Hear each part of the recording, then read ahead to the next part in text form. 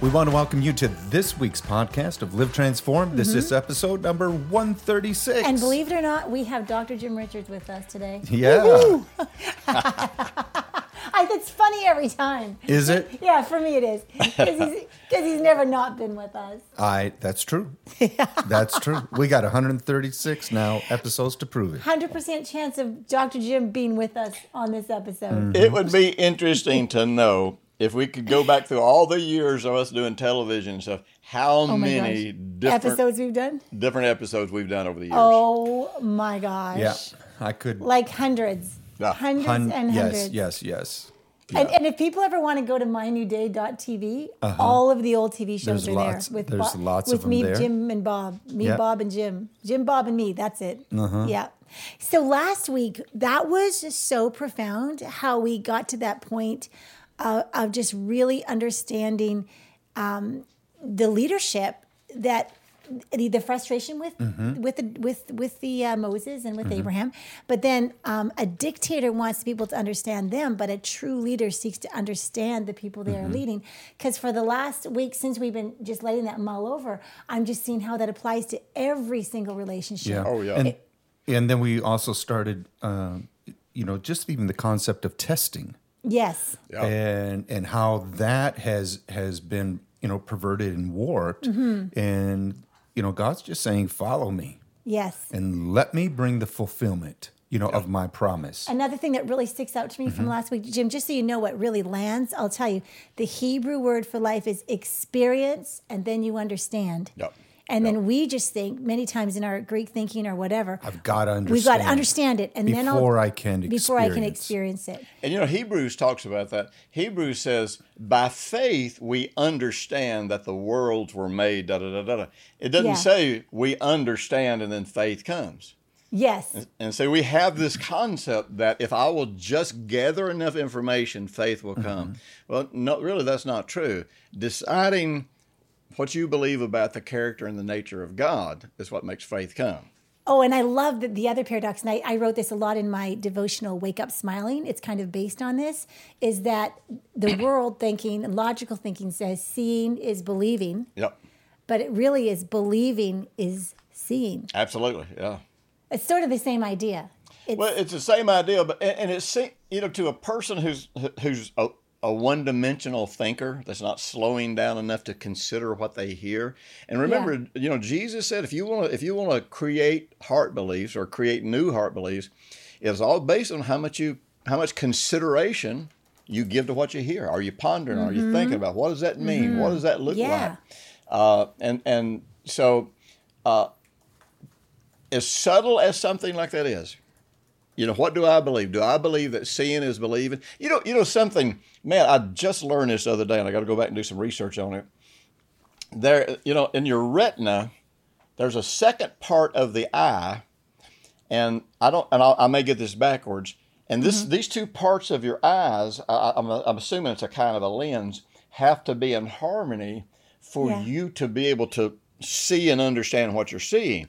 And one of them works on information that you're getting from the brain. The other one works on emotion, your feelings. Are you serious? In your eye? In your eye. Physically? Just these two aspects of how you see. Whoa. Man, that gave wild. That gave incredible insight to when Jesus said, if your eye is single, you will see this and this. I'm thinking, are you kidding me? And he's talking about crazy. He's talking about, the information and the emotion, if they are not in harmony, even if you're looking at something, you can't see it the way it is. And that you literally just said the equation of a belief. Yeah. Emotion plus information equals the belief. So, as subtle as these little nuances are, this is not about taking the simple and making it complex. This is just realizing how much complex truth there is in so many simple factors. And we don't have to know all these details. We could just decide to believe them. Yeah. And then if we believed them, then we would understand them. And then when you find out something like this about the eye, biologically, then it's just a fun revelation. It's like, whoa, it's exactly what I've been experiencing. Yeah, But it doesn't make you believe it anymore. It doesn't make you have more faith. It just makes it a fun little fun fact. Yeah, absolutely. That is amazing. Because if I take one concept, for example, whenever His mercies new every morning, that one has I've got so many movies I've made about what mercy looks like in the morning. And if you ponder that every day to new levels, all of a sudden mercy that's new every morning becomes something that it's not just information, that has become an experience. And it changes all my relationships, because if I've received a ton of mercy, I'm saturated and just completely filled to every thirsty part in me has received mercy, then I will just naturally be overflowing and giving that to everybody around me. And just a concept like that, one line, as you said, if you don't ponder and consider and go with that one concept over and experience it, then it won't impact your life. No, that's right. That's right.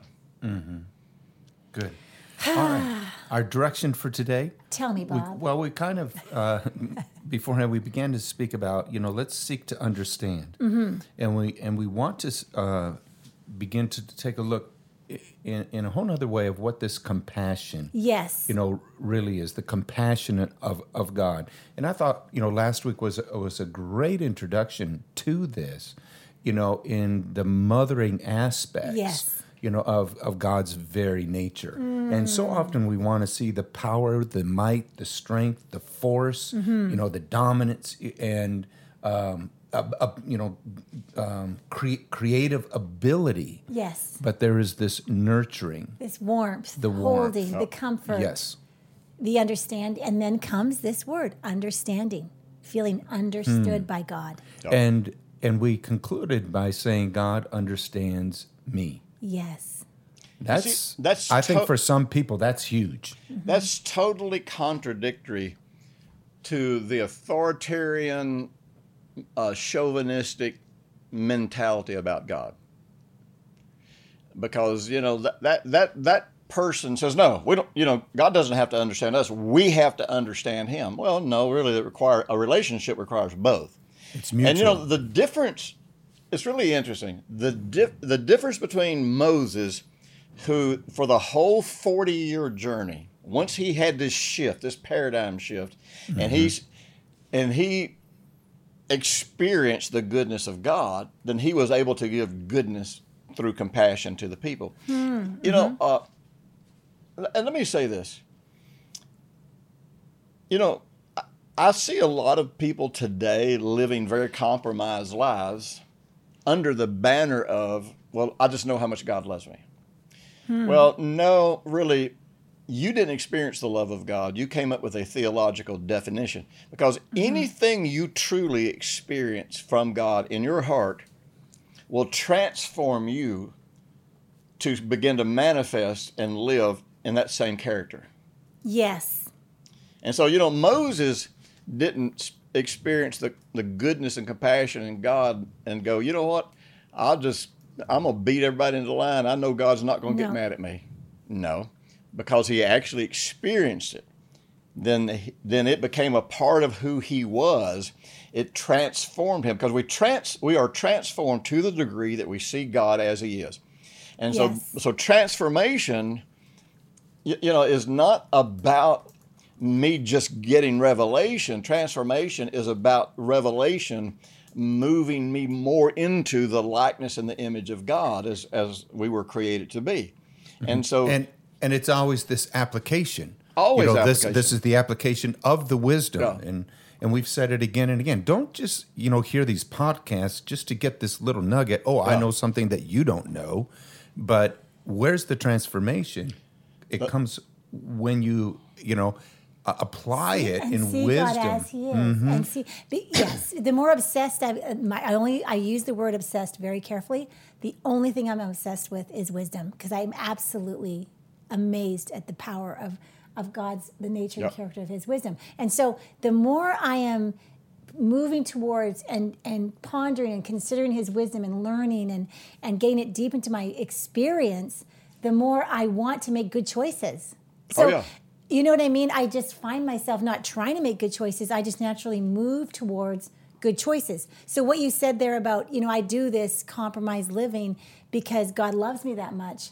Well, that doesn't make any sense to how it works, how God's word breathes. Well, that's that's like saying, man, my wife loves me so much, I think I can commit adultery and get by with it. Yeah. That's really, really is that good for a what it comes down relationship? to. Yeah, exactly. It's a good point.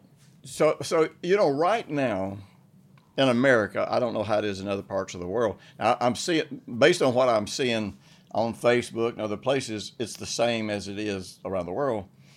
The meanest Christians today are among groups of people who proclaim to have a revelation of grace and the love of God. That's the meanest, most intolerant people. It's like dealing with liberals. Liberals claim to be the voice of compassion, and they're the meanest political base in the world because they're only tolerant of people who agree with them. And so you always know that when someone says they have a revelation from God and it does not improve their character, when they are not giving what they say and the problem is they just have information, they're not receiving it. They're not really experiencing it on heart. So they're not experiencing transformation. So all that happens is they become more haughty in their opinions. They become more self-righteous because they think they're more right than everybody else. And then I think one of the biggest fruit of what you're talking about is our relationships. Oh, yeah. We can take a look at our relationships and understand if the wisdom and the compassion and goodness of God is living through our lives. Yeah. I really think so, because it's all about love. And God is love, and the message is love. And if we love, then if we love the people around us, that means we love God. If we're not loving, then we're not knowing Him at all. No. Exactly. And that word know means experiencing. Yes, right. Yeah. So I think I interrupted you. Did I interrupt you? Sorry. No. We were on the same track. So, Moses is out here, and like we were talking about last week, he has this transformational encounter with God because remember, he's got this idea of the glory of God, like say, being the male dominant power, force, and all this kind of stuff. And so he sees God as he is, and by seeing him as he is, he discovers that God's greatest power is not his force, it's not his wrath, it's his goodness. I tell you the scripture that in my early days as a believer that helped shape me making this journey the way that I've made it was in the book of James, where it says that mercy triumphs over judgment. And I can remember just reading that verse and realizing you mean that, and really if I'd understood the Old Testament more, I would have known this, but it was sort of like you mean if I were in the Old Testament and I was able to go behind the veil into the holy place, I would not find a judgment seat, I would find a mercy seat. Well, that's exactly what the Hebrew Bible taught us, and if anybody had believed this down through history, they would have known that God's greatest manifestation of power is not his judgment, it's his mercy. Yeah. Wow. But keep in mind, corrupt people who wanted to use religion to control other people twisted everything God said into some legalistic concept. And Bob, you and I were talking about it last week off air. How many preachers now are rejecting the Old Testament? Yeah. Now, if you're rejecting the Old Testament from a concept of saying, all truth began with Jesus, not only are you stupid, you are rejecting who Jesus is. You are rejecting the Word of God. You are falling into the category of what the Bible calls iniquity. And a person who falls into iniquity is the one person that God says you can't recover. Because truth is the only thing that can recover you when you get off the rails.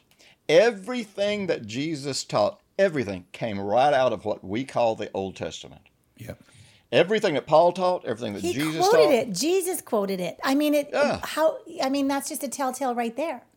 But if we had believed what God said instead of how religion interpreted the Old Testament, the world never would have gotten into the mess that it's in. Yes. Israel would have never fallen.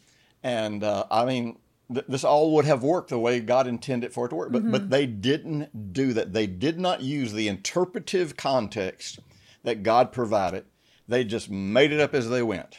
And even just what you've helped me use as far as words is even the 10 Commandments, and just helping people to say, you know what, a better translation of that would be the 10 prescriptions for how to love and love others and have life work for you. Just that word alone says, oh, really? Like, so God isn't that person with it's using force? It's like, you know what I'm saying? Just when you say that, a quick example of how to help someone in 1 second rather than trying to, bring understanding. I'm telling you, this sounds awful strong. But I mean it. If you ever think someone who rejects the Old Testament, if you think they have revelation and they're insightful, I'm telling you, you better run. You better stop listening to them, because you can't even understand who Jesus is without the Old Testament. You can't understand what happened at the cross without the Old Testament. And Paul's revelation of Jesus was not something that God gave him different than and independent of the Scripture. Paul didn't go away and just sit in a cave somewhere and meditate and wait, and come up with something new. This was based on the fact that he could quote the first 5 books of the Bible, the fact that everything he knew about God was based on the Scripture, and basically what happened is whatever little he had learned about Jesus' teaching, he began to understand how to interpret everything that God said through what Jesus taught, which was what God really originally intended. So anyhow, so here's the thing. In order to be compassionate, in order to shift from this, I'm an angry preacher, I'm an angry parent, I'm an angry Christian. In order to shift from that, you have to experience the goodness of God to a greater level than you're experiencing. When we... In order for mercy to triumph over judgment. Yeah, absolutely. Because we're not saying that injustice hasn't happened. Right. No. But in order to shift and be compassionate, you must begin to experience the goodness and kindness of God. Yeah, and at a level greater than you have currently experienced it. Yeah. And let me tell you, you're not through discovering the goodness and kindness of God until you glow in the dark. So like you can tell me. That's a quote. That's such a good quote. Well, you can tell me all day long about how much you understand about it. Well, let me tell you something. There's always more for me to grow into. I'm not talking about to learn. I'm talking about to grow into, so that it changes. Because if you're not glowing in the dark to some degree, then you're not experiencing it. If you let me tell you how Jesus said that. I absolutely Here's the way love Jesus that. said that. Okay. You are the light of the world. Yeah. We are glowing in the dark like Moses did, providing light, because the light is when we realize how good God is. That's what the good news is. We realize how good God is. But here's the interesting thing, and I don't know how long it'll take us to get there, but God defined his goodness so that you did not get into humanism, liberalism, or socialism. And you say, socialism? God wasn't worried about socialism. Oh, let me tell you what. Humanism was born in the fall of man, and socialism is the son of humanism. And so, God sort of had, all pagan religions are based on the same philosophies of humanism, socialism that we are seeing in the world today. They just use religious terminology. Well, and so, okay, so I know you're following the road, but I'm still back on this glow in the dark thing. You're ready to glow. Oh my gosh, that was so inspiring to me, because we have not grown until we are actually glowing in the dark. We haven't truly experienced. There's always more. There's more to experience, and more to experience. I just had to tell you though, Jim. You had the eye story. To say something physical that relates to biblical. So Bob and I were in Perth, Australia a couple of weeks ago, and we went, this was so cool, Jim. We went to the Mint where they make money, but it was the original one in Perth, because Perth, Australia was a big gold center. And we went to what they called a gold pour. And so we went to this gold pour where they turned out the lights, They had the furnace there, like from way back when. It was like just like you went back in time. But they took these huge, big levers, and they turned all the lights off, and they poured. Have you ever seen poured gold? In South Africa, but I don't think like this. I don't think like what you're describing. In the dark, this gold was a color that you cannot humanly describe, and the light that shone, it was beyond glow. It was beyond fluorescent, and it looked like it had to be fake. It had to look like it was from space. Do you know what I'm saying? And in the dark, it glowed. And I think of all the references to being refined and being gold and glowing. And when you said glow in the dark, I thought, I saw what it looked like to have a natural element glow in the dark, like I've never seen a color like that before. I'm gonna have to look on YouTube, see if I can find a video of that. Yeah. What I saw was, I didn't see them pouring gold. We were in these gold mines, and they turned off the light, and it wasn't nearly as profound as that, because gold, it doesn't even look the same when it's still in a vein, but still it creates a different kind of light. It is, and you can't really capture it on video, because we've tried to video it, we've looked at videos, really? but it's just one of those things that you just can't even. Again, you have to experience it's an experience. it, and that's back to what we're talking about. You have to experience something, and then you start to understand it, and then you're transformed. Yeah. So that's my question: is is your concept of the goodness of God, does it make you a light in the darkness? Does it make it where other people see and experience God the way he really is? Or does it give you something to preach about so that people are astounded at your insight and your revelation? Who does it exalt? Right, and we want to be like that gold, but we're glowing in the dark to the point where people are freaking out when they meet us. It's like, what? That's so inspiring to know God to that level, and to experience his goodness and experience his compassion and kindness to that level. So, God models something for us here with Moses. He models this concept. And remember, experiencing the goodness of God, everything comes out of this. But in this concept here, it transformed Moses into a compassionate man. Mm-hmm. And so in order for me to be compassionate, truly compassionate, I have to go back here, and I have to understand or have an experience, or something akin to what Moses experienced, because I don't want to just come out of this and be a good man, because a good man can be a good man unto himself. He can be a good man that is really not influencing and affecting people around him in a positive way. We talked about this. Bob and I were talking about this just before we came on. I don't know how many times it is, maybe about 5 times in the New Testament or in the Gospels, where it says, like in Matthew 9:36, it says, when Jesus saw the multitudes, he was moved with compassion. And many times when he worked miracles, many times when he did phenomenal things, it tells us he was moved with compassion.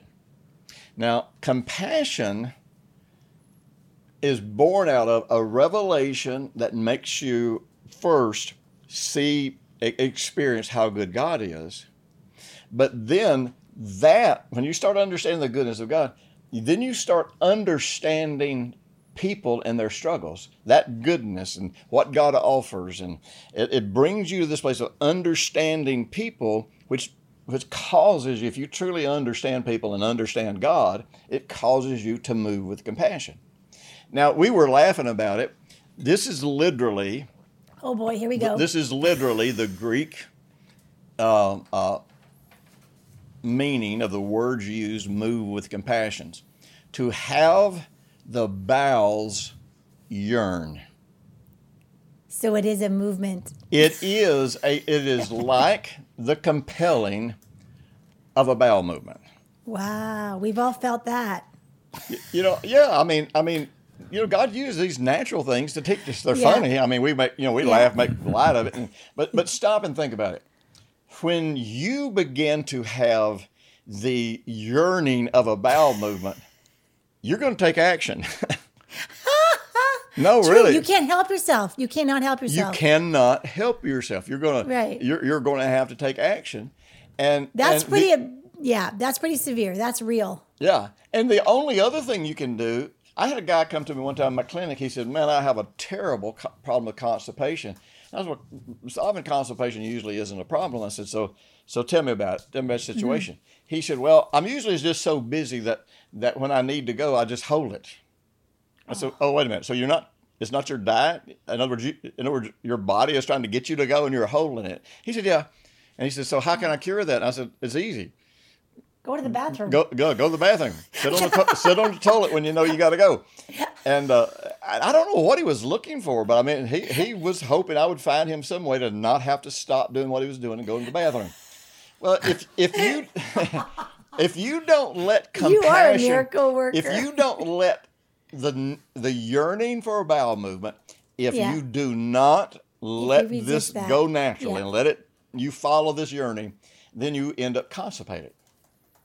So basically what we have, me and Angela were talking about this yesterday, I think it was, it's like, well, there it is. There's the problem with the whole Christian community today is you got constipated Christians. They never let what's happening between them and God move them to action.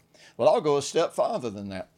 They're not really experiencing anything from God, because if they did, this would become something that they just had to respond to. You know, if you never want to minister to people, I can tell you this, you're not experiencing God. I'm not saying you're not saved, but I'm saying you're never experiencing God. If you're never overwhelmed by the needs of people, people who don't want to give. Like one of the stupidest questions people used to ask is like, so is tithing Old Testament or New Testament? Well, you're asking the wrong question. The real question is compassion Old Testament or New Testament? Because if you're giving to help people in response to compassion, it ain't got anything to do with tithing. It ain't got anything to do with the Old Testament. Right. It ain't got anything to do with the Testament. It's just got to do with whether you're a cheapskate or not. And if you care about people, there's going to be situations in life where you just look at it and you just say, I gotta help finance this. I got to do something. Yeah. Got to do something. So you're either going to go minister to them, you're going to get involved, you're going to find ways to help, or you're going to give financially. Right. And if you're never moved to give, I'm telling you, you're either not experiencing God at all, or you're like this guy that when he had to go, he just found some way to squeeze tight enough that nothing came out. Mm-hmm. And I'm not trying to be crude. No, I'm getting it. But that's the biblical picture that we have. Mm-hmm. So Jim, I want to move, to this place to seek to understand. Yep. So we have Jesus, seeing the multitude and being moved with compassion. One of my definitions in the way that I've seen this is that I see you in your present, situation. I see you in your present circumstances. And Jesus being moved with compassion says, I'm unwilling for you to remain the way that you are. Yeah. And so I'll move towards you in such a way that when you experience me, you can go away different. Yeah. You can go away healed. You can go away seeing. Well, willing to leave you can meet Jehovah Jireh. Yeah. You can meet Jehovah Jireh. Whatever the need is, he can meet it. Yes. Right. I'm unwilling to leave you in your distress, your despair, your pain, because I'm going to hold you. Yeah. I'm going to comfort you. I'm going to nurture you. You have the invitation to experience me where I'm not going to let you go. Right, because I have something that I can give. The expression, the mama bear, right? I get to talk about this because I'm a mama and you guys aren't. But there is something about a mama bear that is a unique thing that I will stop everything to protect and nurture my kids if you come at them. You know what I mean? It's different than a guy thing. It's more of a extremely But guys can have it just like God has that. Right, exactly. Exactly. It's just more natural for you. It's natural for a mama bear to say, there's no way I'm leaving you like this. Yeah. I'm going to move towards you until you do feel loved. Yeah. I'm never going to give up on you. I'm going to keep loving you. In Psalm 103, verse 13 and 14, it says, as a father pities his children, so the Lord pities those who fear him. For he knows our frame. He remembers that we're just dust. Now, of course, legalists read that. Unfortunately, liberals read that and go, oh, fear. Oh, so you got to be afraid of God. Oh, okay, no. We've talked about this down through time. When the literal translation of fear of God is a reverence, a respect, and an awe that leads to love, trust, and worship. That's a translation, but an interpretation, and this is the way the Jews looked at it, would be that you so valued your relationship with God that you feared doing damage to that relationship more than you feared anything else. That's exactly it. Yep. And so he's saying, these people who really want God and they're struggling, that, I saw on Fox News the other day where I don't remember the guy's name. He's coming out with a book about Johnny Cash and his faith walk.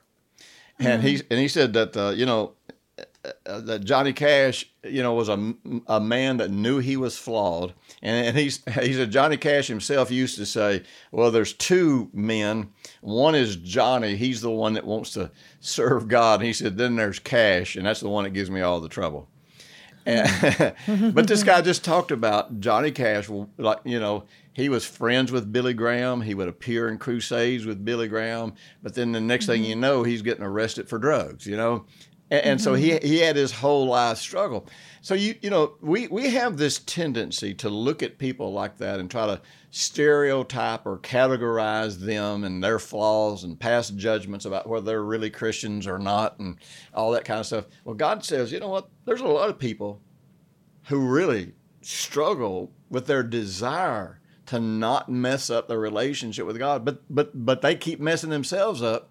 And he says, I have pity on you. But he said, but I also remember that you're really just dust. Now, this is not a put down. This is just saying, I understand where you came from. I understand how you got to where you are. Yeah. Now, in current socialistic, humanistic liberalism, there is this concept that says, that understanding brings compassion, and compassion means we change the rules. Compassion means we change the rules? Means we change the rules. Yeah, okay. Expand on that. Okay, so, we've talked about how that personal responsibility is the golden thread to everything about the gospel of the kingdom, everything Jesus ever taught. So, personal responsibility is not personal blame. Personal responsibility says I make choices, and even no matter who influenced me, no matter what happened outside of me, I made the choice to have this kind of life. I made the choice. I made the choice to eat the kind of food that I got now. I'm way overweight, and I've got diabetes. I'm sick, and all this kind of stuff.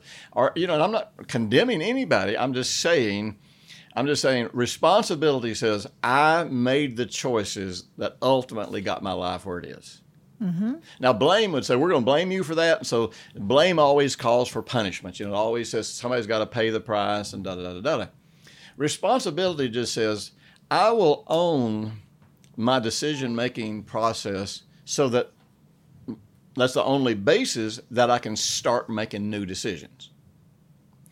Now, Freudian psychology psychiatry was all based on the rejection of the Word of God. He was an atheist. He hated God, and in his own words, he was a godless Jew who everything that he did was driven by sex. And we know now that a lot of his research was fraudulent. He never did it. He just took his opinions and created false outcomes, false research, information.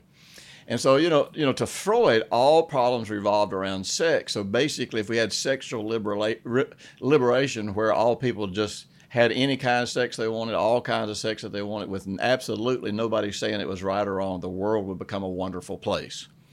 And so Freud, along with many other people, said, okay, we are influenced by society. And by the way, this is why our judicial system is totally out of whack now. This is why murder is on the rise. This is why violent crime is on the rise. This is why every kind of crime is pretty much on the rise, is because we've bought into this humanistic, socialistic, godless concept that says, all right, if society influenced you to get here, and society being your parents, where you went to school, the church, anything in society, if it influenced you to get to where you are at your current state of crazy or dysfunctionality, then you are not responsible. You didn't do this. Therefore, it would be unfair and unjust to have a legal system that penalized you for what you did. Because wow, society is what got you there. Right. People say, well, why are we having an increase? I listen to these politicians, they talk about crime and stuff, and I'm like, you're a bunch of idiots that sit around in college classrooms talking about something, and you never lived the life I've lived. Right. You never run out. I told this story one time, Bob, that back, I don't know, earlier in the year, where years ago, when you guys first got to know me, I was doing a program with you and Audrey's dad, and we were or who I don't remember who was hosting it, but anyhow, so we were taking a break between programs, and y'all all knew my testimony, knew where I came from, and I came from violence and all this kind of stuff, and there was a group of you guys over there debating. I don't know if you were in the debate, but there were a few guys that were debating the validity of capital punishment. And so at some point in time, I heard and I just wanted to stay out of it because I knew Canadians had a totally different take on that than Americans. And so I just wanted to stay out of it. So finally one of them said, let's ask Jim. He got this criminal background. Let's ask him. And so he's got the criminal background. Yeah. So they called me over there and said, well, what about it, Jim? What do you think? And it was like, capital punishment doesn't really deter crime, does it? And I said, well, the last time I had a gun sticking in somebody's mouth and was considering killing them on the spot, the only thing that stopped me is in those days, I would have been put to death. And then I think I said, and the last person that threatened to kill me said to me, I don't mind spending a couple of years in prison to kill you. Law is for the lawless. I'm talking about civil law. The realm of law is for the lawless. Lawless people do not stop hurting people because we treat them better.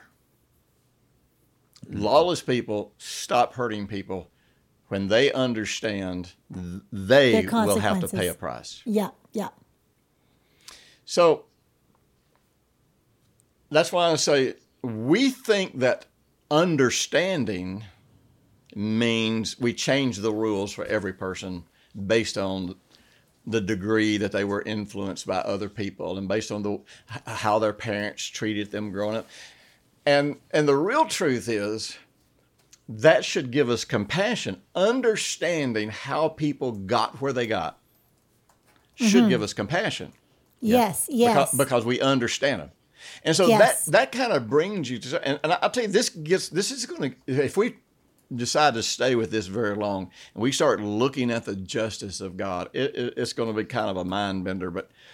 But so in Exodus 34:7, when God is telling about the attributes of his goodness, and he starts out with compassion and he goes into being gracious, being slow to anger, abundant in kindness and truth, preserving kindness to thousands of generations, and So he goes through all of this, and then he gets down here and says, I'll forgive the iniquity, and I'll forgive deliberate sin.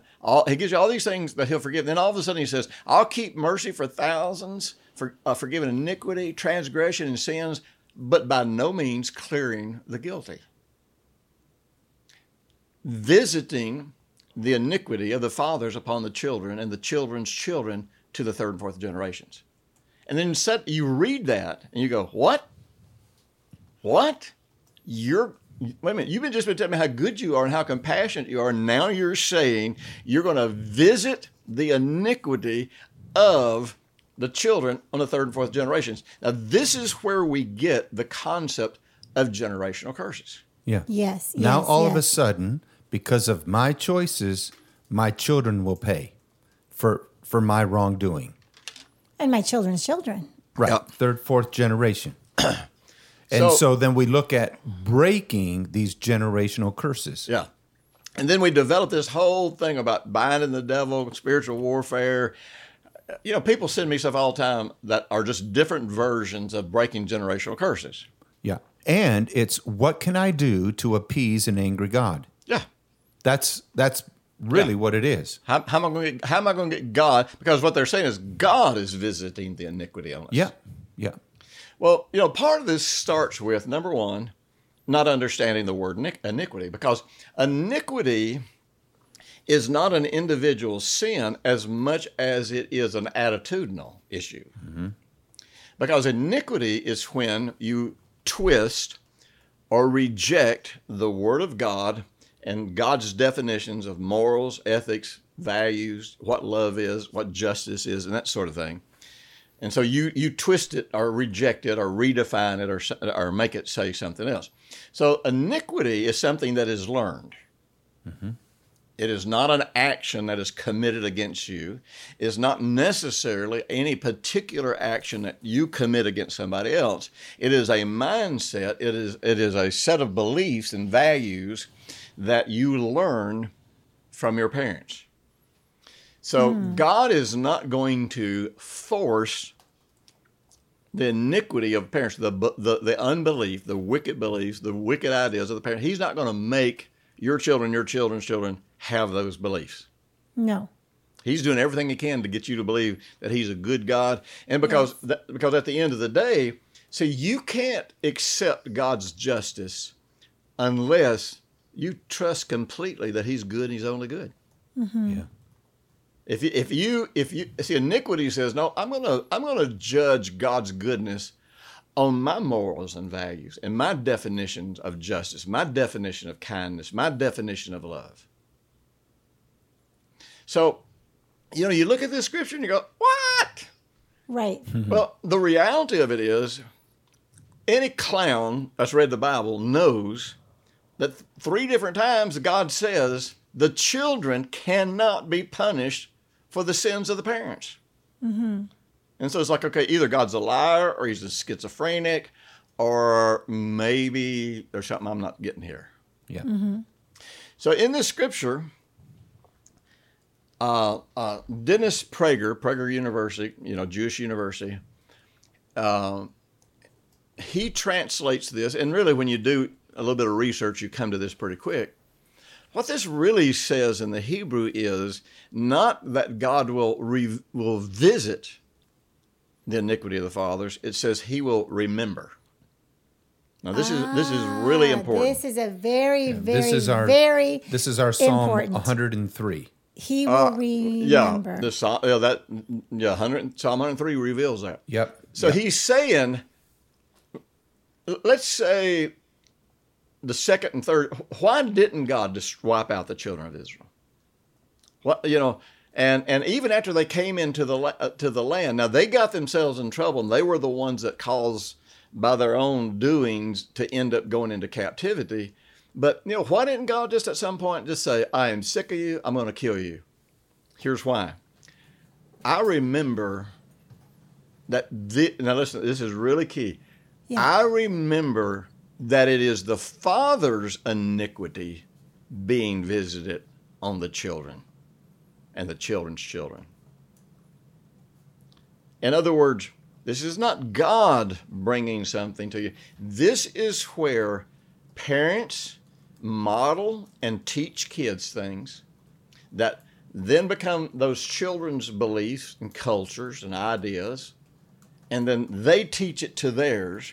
And one of the things that we now know, beliefs that are passed on by the third or fourth generation, we come into the world hardwired through our cellular memory to already think that way.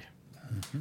So what God is That's saying, exactly right. he says, look, I keep mercy to thousands and thousands. I forgive iniquity and transgressions and sin, but in other words, I don't clear this.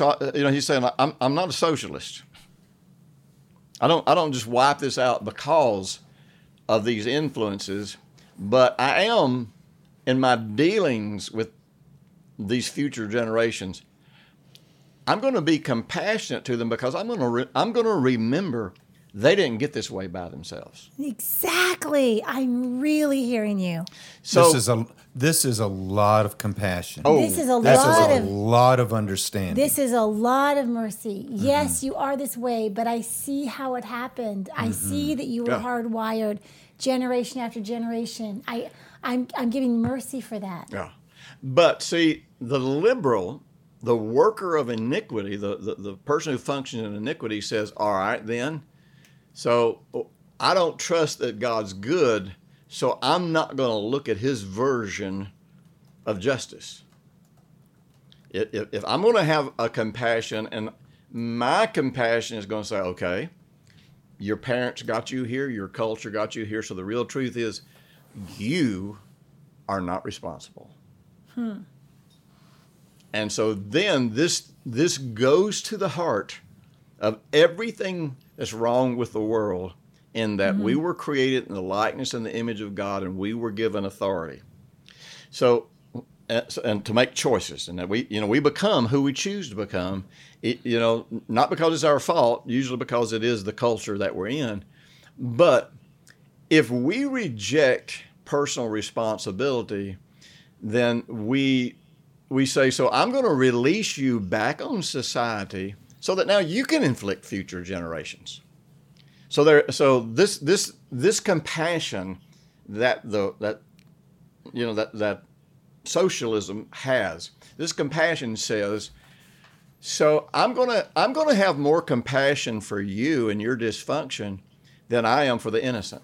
There in today's political justice mentality, there is no protection for the innocent. There is protection. I saw an interesting thing. And so, Jim, this is where you're saying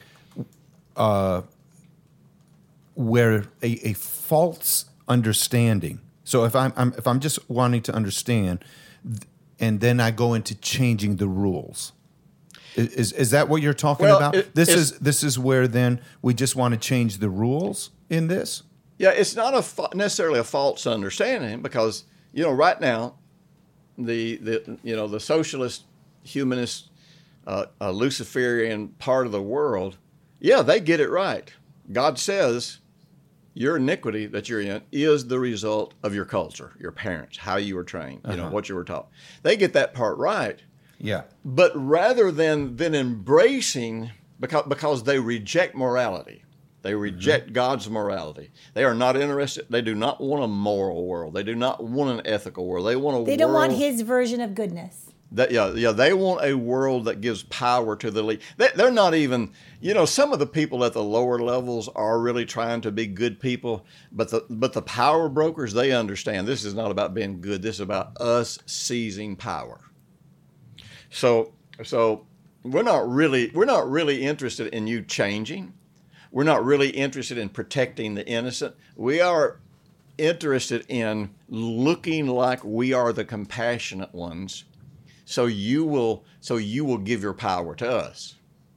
You'll trust us. We're compassionate. We are the ones that didn't send you to prison. There was a couple ran over. Old couple was walking down the road right here behind our building. Car comes flying down the road. A drunk driver hits and kills both of those people. Those two drunk drivers were out of jail before those two old people were buried. As it turned out, they had I think it was like 25 times they had been written up for drunk driving. So in the iniquity version of mercy, we show mercy to the offender because they can't help that they became an offender. But we have no mercy for the victim. Is it mercy when a person murders somebody? Let's say there's a man who's got a family, and he's got 3 or 4 small kids, and so somebody murders him. Now, not only it's not just the fact that he's not going to be there for his kids the rest of his life. He's not going to be there for his wife. What's going to happen to him economically? Well, you got a young wife, 3 or 4 kids. Suddenly, she loses her house. Her kids grow up in poverty. They don't ever get to go to college or get to develop themselves in any meaningful way. Then they turn out to be criminals who hate the world because of what happened. So, was it merciful to let the murderer have no consequences other than maybe going to jail a couple of years? Was that merciful? What to the family who lost a father and an income and their lives? Was that merciful? No. It was merciful, and there was understanding given to the criminal, to the person who committed the act, and it's all justified under the guise of, well, see, society got him this way. His parents were alcoholics, and what do you expect, And so, but God says, I will understand and I will be compassionate. So God offers a solution, and this is, we'll come back and visit this later if we decide to, visit this more in depth when we look at God's justice. God says now, I'm merciful. I'm forgiving, but I am not telling you that I clear the guilty. Even though I understand. I always think about there was a guy that came to my church, and his brother murdered his girlfriend. And his brother was a police officer. And so when this starts hitting the news that this guy was actually before it hit the news that he was a suspect, the brother that came to our church got him to start coming to church with him. Well, all he was really doing is trying to change his profile in case this came out. So, he starts coming to church, and he's coming to church for weeks, and then suddenly it hits the news that he's the top suspect and it was a brutal murder. He using a pocket knife, he almost severed her head completely off of her body. That's a lot of violence right there. Yeah. And so, I never took a stand one way or another, never said anything about it one way or the other. And so this is way back there. So one Wednesday night, I got a call from the brother the police officer that turned out to be the murderer. And he says, Jim, I'm probably not going to come to church tonight. He said, this is getting so public. It's just going to hurt your church's reputation. So I'm going to probably stay away. And I said, well, here's the deal. If you want to stay away, stay away. If you're going to stay away because you're afraid of how it's going to hurt us, we are here to help people. I don't really care what the city thinks about us. I don't care what anybody thinks about us. If people need help, we're here to help them. And I said, and so I never based that on him being guilty or innocent. Just, do you want to be here or not? Are you getting help? So his brother then called me just right before church started and said, Jim, you need to stand up and you need to speak out for Scott. And I said, really? He said, yeah. He said, as his pastor, you need to be standing up for him, letting the congregation know that he's not guilty. And I said, okay. I said, but I told him he wants to come to church. I'm not going to reject him, So they came to church that night, and we go through our whole service. And so at the end of the service, I said, you guys know that Scott is being portrayed on the news as the number one suspect in this crime for murdering his girlfriend. Mm-hmm. And I said, and his brother called me today and said it was time for me to speak out. So I said, I'm going to speak out about this, about his innocence or guilt. So I just looked at him and said, Scott, I don't know if you killed her or not. I said, but here's what I do know. If you killed her, you deserve to die for it, because that's what the Word of God says. I said, but I do want you to know that if you are found guilty, God will give you mercy. You need to pay to protect society, but you don't need to pay to protect God or to, satisfy God's wrath. And Right. I said, if you're guilty, I'm not going to change how I feel about you. And if you get sentenced to get the electric chair, I said, I'll walk you down the aisle, and I'll be sharing the love of God with you every step of the way, so that when you cross over with peace. And I said, so I don't know if you're guilty or not, but I'm just telling you that has nothing to do with whether or not I'm going to be kind to you. Mm-hmm. Well, the next day he went and confessed. Wow. Well, you see, not just the world, but Christians don't know how to be compassionate to guilty people. We think we either have to give them a pass and declare them innocent, or declare them guilty and give them a punishment. But it really doesn't matter. It's just like when I pastored, man, you'd have some couple in your church going through a divorce. And,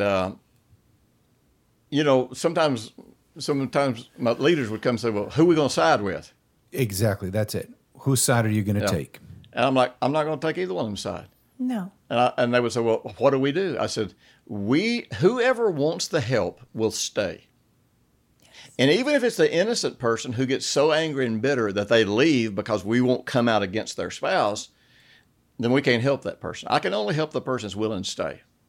And, a lot of times we used to make arrangements like you can come to the morning service, you can come to the Friday night service, just so y'all avoid each other so that you can continue. But we never took a side. We just said, we're going to be offering to you. So see, when God says, I'm not going to clear the guilty, he's saying, I've got options for you. Option number one, this has nothing to do with the civil order. This has to do with the spiritual internal workings. Option number one is this.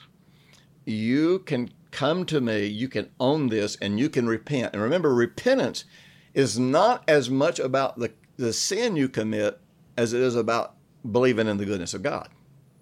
Mm-hmm. So Romans 2:4 says, it's the goodness of God brings you to repentance. So if it's goodness that brings you to repentance, then obviously you're changing your mind about the goodness, not just about some particular sin. And so, he says, you can come to repentance and you can experience my mercy. I will help you. I will develop you. I will help you become a new person. I will empower you. I will work in your life. Or you can refuse that, and one day you'll have to stand before me in judgment because you rejected the forgiveness I'm offering. You rejected the mercy that I'm offering. You rejected to own your sin and walk out of this. So God's justice, again, says it's your choice. You can choose to face me now and experience mercy, or you can face me one day and be judged by your works. So the compassion of God and the justice of God, see, in this realm that we live in, all factors, whether physical, emotional, spiritual, all factors have a complementary opposite. In other words, this is what I always tell people. Until you understand a truth within the paradox, you never understand the truth. You either understand one side or the other. Right. Well, God juxtaposes truth over against mercy. See, mercy without truth always leads to liberalism, passivity, and that sort of thing. Truth without mercy always leads to legalism, harsh judgments, and that sort of thing. So we always have to have truth and mercy, or we won't come to justice. We will either go too hard legal, too hard factual, or we'll go too soft mercy and no accountability. So in order for there to be justice, you can't just say, man, you know what, I know this guy did this, but I just think we need to give him a pass. Really? So what does that do for the innocent? Does that protect the innocent? What does that do for all the people out there who are contemplating committing that same act of violence against somebody and going, oh, well, he got away with it, so evidently it's all right. That is the number one deterrent to crime is the accountability of the person that commits the act. And interestingly, we think that one of the most brutal things and legalistic things that God ever said was an eye for an eye and a tooth for a tooth. Well, that goes back to people not understanding the Word of God. The Hammurabi Code, which was what most of the world at that time lived by, said it was just that if let's say somebody comes up and kills your daughter, then it was just for you to not just kill that person, but to kill their entire family or wipe out their entire village. That was considered righteous and just, justifiable. That was justice in the ancient world. And God said no. When he said an eye for an eye and tooth for tooth, there's a lot of interesting values in that. But the number one thing that he is saying there is the punishment for the accountability for the person that commits the act. The scope of the accountability can be no greater than the scope of the offense. In other words, if they killed your son, you can't go kill his whole family. You can't go kill his whole village. But that person that killed your son does need to pay with his life. Or whatever it is that you intended to do to somebody, even if you don't get by with it, that should be your penalty. You can't make the penalty greater than the offense. And so this was one of the most, an eye for an eye and a tooth for a tooth, this was one of the most just things that the ancient world had ever considered. Mm-hmm. And an eye for an eye and a tooth for a tooth is the number one deterrent for crime. It's the number one deterrent to frivolous lawsuits. If I try to sue you, right, and it's found out that I'm wrong, I have to pay you what I was trying to fraudulently get from you. Yeah. Yeah. Wow, Jim. I think today many people, are just having a lot of new thought. Yeah. And it's not just about civil order and the world that we're living in, but even their view of God. Yeah. And this God of peace, this God of order, the justice of God. Mm-hmm. Yes. And people are beginning to, God, I didn't see you this way. Yeah.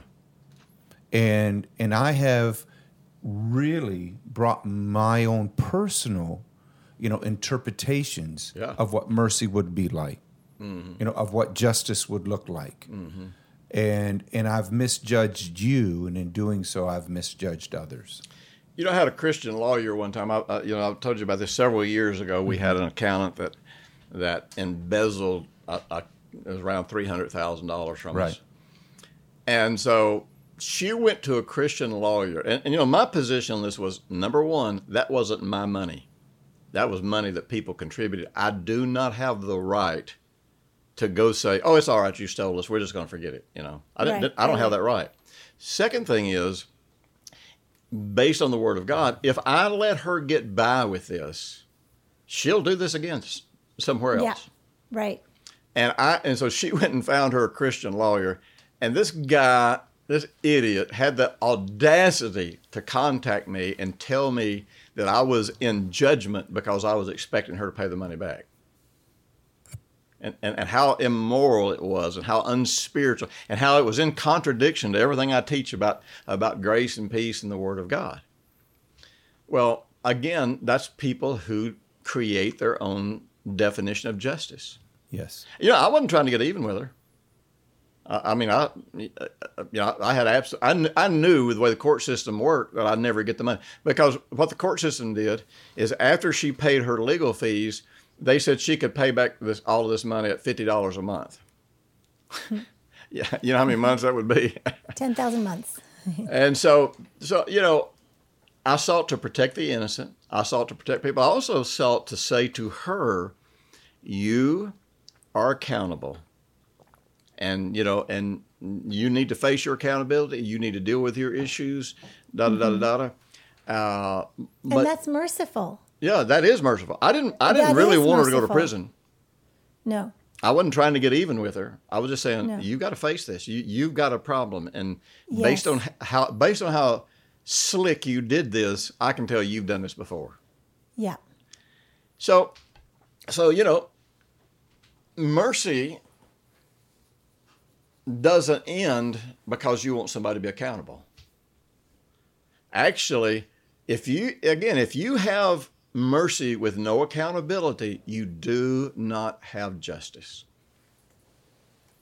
So let's put this in your home. We're out of time, but let me just say this. So let's apply this now on the microcosm. So a parent looks at something a child does. A child does something dysfunctional. If the parent feels sorry for that child, let's say that the father has gone. They got a divorce, father's gone, and this child is acting out, and the mother is saying, well, he's not responsible because he doesn't have a dad. Then what you are doing is you are raising a rebellious child that could grow up to be a criminal who says, I can always get by with something. Mm-hmm. Yeah, but he doesn't have a dad. You know what? Millions of people in the world ain't got a dad. Mm-hmm. But God's word doesn't change. And God's word is not about who's right. God's word is, do you believe God's version of justice could bring this kid to grow up and be a responsible young man, have a better life, not become like his father? All right, then there's the other extreme, eye for an eye, tooth for a tooth. So your child does something and you're so frustrated. Let's say your child just, I don't know, doesn't pick up their toys. And so you come in and it makes you so angry, you just snatch them up and beat the daylights out of them.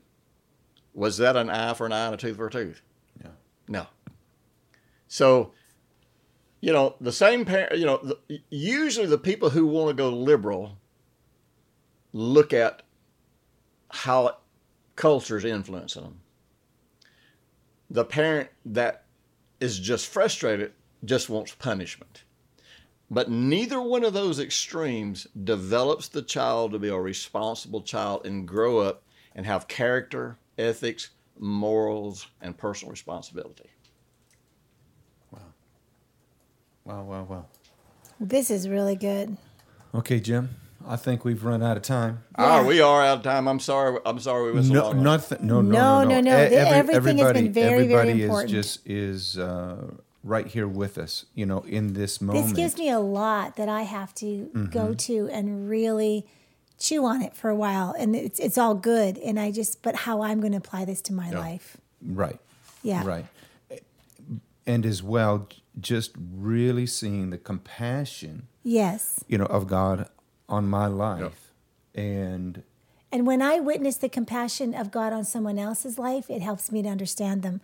And we've had couples in our office more than once where there's been such animosity between them and such friction. But then when that person witnesses their spouse experiencing God and bringing understanding to where this came from, but not just where it came from, but then experiencing God to bring healing to that place, all of a sudden the other person wants to move towards them because they're understanding. Oh, that's where that came from. And you're choosing to take personal responsibility, but you're also choosing mercy and to receive God holding you and loving you and being that nurturer and that comforter. Yeah. And all of a sudden that person that just hated them 10 minutes ago is like, wow, I'm experiencing mercy right before my very eyes. Right. But again, it's understanding. It's not minimizing the truth. Right. And what has happened. Right. And the betrayal. Yes. And the lies. Yes. And the deceptions, that have taken place. That's it's right. It's not turning a blind eye No, to it that. isn't. No. But it's saying I'll bring you understanding and I'll walk you out and we'll walk through this. Yep. Good. Whew, good one. So what are we going to do next week? This one's going to require a couple listenings. Yeah, it's going to take me a couple listens. Yeah, and I wouldn't, and I'm sure that we'll get people's responses. Yep. People writing in and asking questions, and we'll try to bring what should we clarity do to next that. But it week? was just extremely helpful. Thank you. We can, if we want to, we can continue in God providing. After Moses had the experience, then God said, now I'm going to give you the understanding of what this goodness looks like. And so we can talk about and look at, if we want to, some more of these attributes of the goodness of God. Okay. Okay. I like it. Okay, everyone, just a quick reminder. This has been episode number 136. And, seek to understand. And we'll continue, the conversation in our next episode as well. Be sure to visit worldchangers.com. Come to Huntsville at the end of October. For the Heart Physics. We're going to be there with Jim. Yep. We'd love to hug you. And it really is an experiential weekend. Yes, it that is. is the really neat thing about a Heart Physics really weekend. looking forward to that. It really is an experiential weekend. And this year we're going to be talking about meditative prayer. Oh, good. Wow. And so check out, go to impactministries.com and you we'll have information up. Actually, we're going to begin registration on that and registration on Ultimate Impact just in probably this week. Okay, good. Perfect. And so as you're hearing this, make sure that you register early. The facility that Jim has is a really nice, wonderful facility, but it is limited. Yep. And so you want to make sure that you don't Grab miss your the spot. event. Grab Get your spot. Okay. Yep. Good. Love Thanks, you, Jim. Thank you so much. Love you guys. All right. You all have a good week. We'll see you next week. Bye-bye.